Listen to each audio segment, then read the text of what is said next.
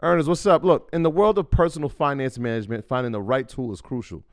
If you've been relying on Mint to keep your personal finances in check, I got a mix of news for you. Mint is closing down. But here's a silver lining. Monarch Money is stepping up as the go-to financial app, and users, including myself, are making the switch with a smile. Before Monarch, juggling my finances felt like navigating a stormy sea. Other apps either lacked features or were too cumbersome. Then came Monarch Money. Its ease of use, powerful features, and sleek design turned financial management from a chore into a breeze. The constant updates, well, that's the cherry on top. But what truly set it apart for me was its collaboration feature. Money matters constrain relationships, but Monarch brings peace to the table. The app's collaboration tools allow my partner and I to seamlessly manage our finances together. We aligned on our budgets, tracked our cash flow, and even planned our future goals all in one place. Speaking of goals, be it saving for a down payment, your dream vacation, or your children's education, Monarch simplifies it all.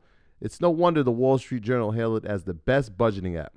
This isn't just an app. It's the next generation of personal finance management, ad-free, intuitive, and always evolving with you in mind. Now look, Monarch isn't just another app. It's the all-in-one solution. From effortlessly importing your data from Mint to customizing your dashboard to your heart's content. Monarch respects your privacy with a strict no ads, no data selling policy. This is financial management as it should be, focused on you. Look, after trying out Monarch for myself, I understand why it's the top-rated personal finance app. And right now, get an extended 30-day free trial when you go to monarchmoney.com/Mondays. That's monarchmoney.com/Mondays for your extended 30-day free trial. This is the story of the one. As a maintenance engineer, he hears things differently. To the untrained ear, everything on his shop floor might sound fine, but he can hear gears grinding or a belt slipping. So he steps in to fix the problem at hand before it gets out of hand. And he knows Grainger's got the right product he needs to get the job done, which is music to his ears. Call, click Grainger.com, or just stop by. Grainger, for the ones who get it done.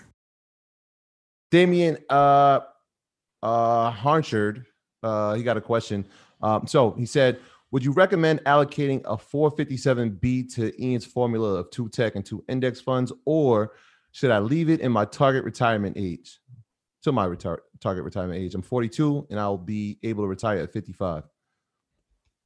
I think it's a great question for Rashad to answer, being an advisor. I mean, I think regardless of what you're in, like, I think you kind of like splitting hairs, but like, Rashad, what do you think? Yeah, I think the target date funds are a good way to go because it automatically changes as you get closer to retirement. So like if it's like 2050, 2055, 2060, it's automatically going to be aggressive when you're young, and then it gets more conservative as you closer to that target date. So at least you want to have some exposure in that, maybe not the whole entire thing. 50-50 is always a good choice as well. Like if you really feel comfortable about a fund, then you might be able to put, 25% in small cap, 25% in large cap, and then 50% in the target date fund. For the 457 plan, he probably can't do individual stocks. Most 457 plans, they're not going to allow you to invest in like Apple or Tesla. You have to invest in the actual fund that's provided for you by the provider of the plan. So like Fidelity, let's say Fidelity is the holder of the retirement plan. Fidelity will give you a menu of investments. They'll have like 20 different investments that you get to pick and choose from. But you can't really go outside of that unless it's a self-directed 401k plan. But I haven't really seen any self-directed 457 plans. So I'm assuming that that's not the case. So yeah, it sounds like you're on the right path with the self-directed. If you want to, add a little bit to it, then maybe, diversify a little bit to it, 25% in one fund, 25% in another fund. But you don't want to spread it out too thin either, because a lot of all of those funds have hundreds of stocks in them. So, you get like 10 different funds and then you have like 1,000 different stocks. So yeah, something to take into consideration. Oh, let's see. Let's go to new name. You better come on here, ask for these prices. I'm feeling generous. There's a question here. They couldn't make it here tonight. I'm gonna get to some stock entry points for you, Ian, in a sec. Jacoby, I hope I said that right. Jacoby Johnson, unmute yourself. You've been unmuted. What's going on? Peace, bro. Appreciate what y'all do for the culture. I have two questions. I have one for Rashad and one for Ian. Rashad, I have been practicing finances for about 3 years. Is it worth me getting my Series 63 and 7?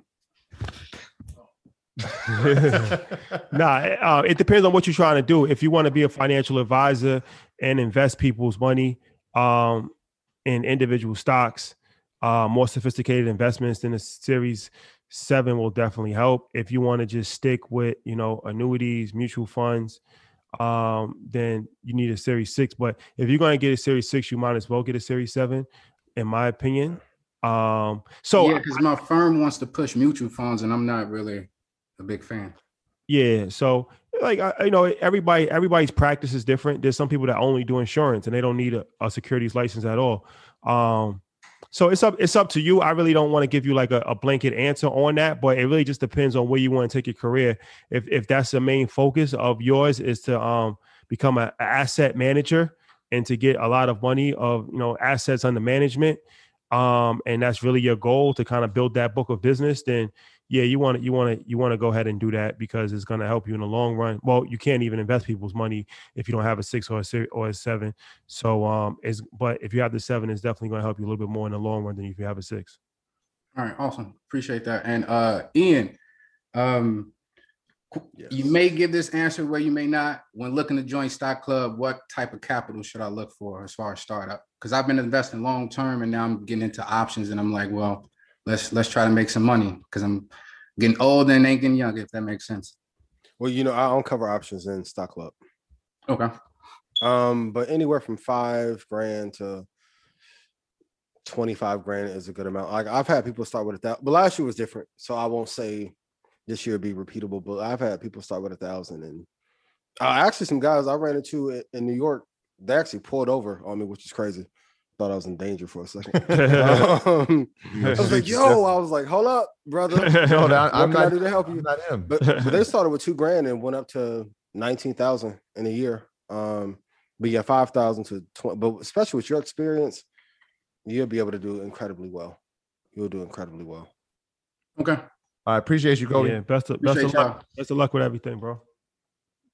I remember when you were studying for that. That was crazy. Like, yeah, if you can do it over again, would you still be an advisor? Yeah, I learned a lot. I learned a lot when during that journey, and it really helped me. And I think everything is part of the process. So, Absolutely. Yeah, I definitely would. Because it definitely prepared me a lot. Even though I'm still learning something every single day, but it gave me a great insight working with clients for over a decade. That was no joke. I remember it was like 10-hour study days for you. I'm like, yo, we going outside. Yeah, I got this test I got to take. My finances are relying on it. Yeah. All right, Dominique, we coming to you. Unmute yourself. You've been unmuted. What's going on? Oh, no. Yeah, Do they have a fridge emoji? No fridge emoji. That is a fact.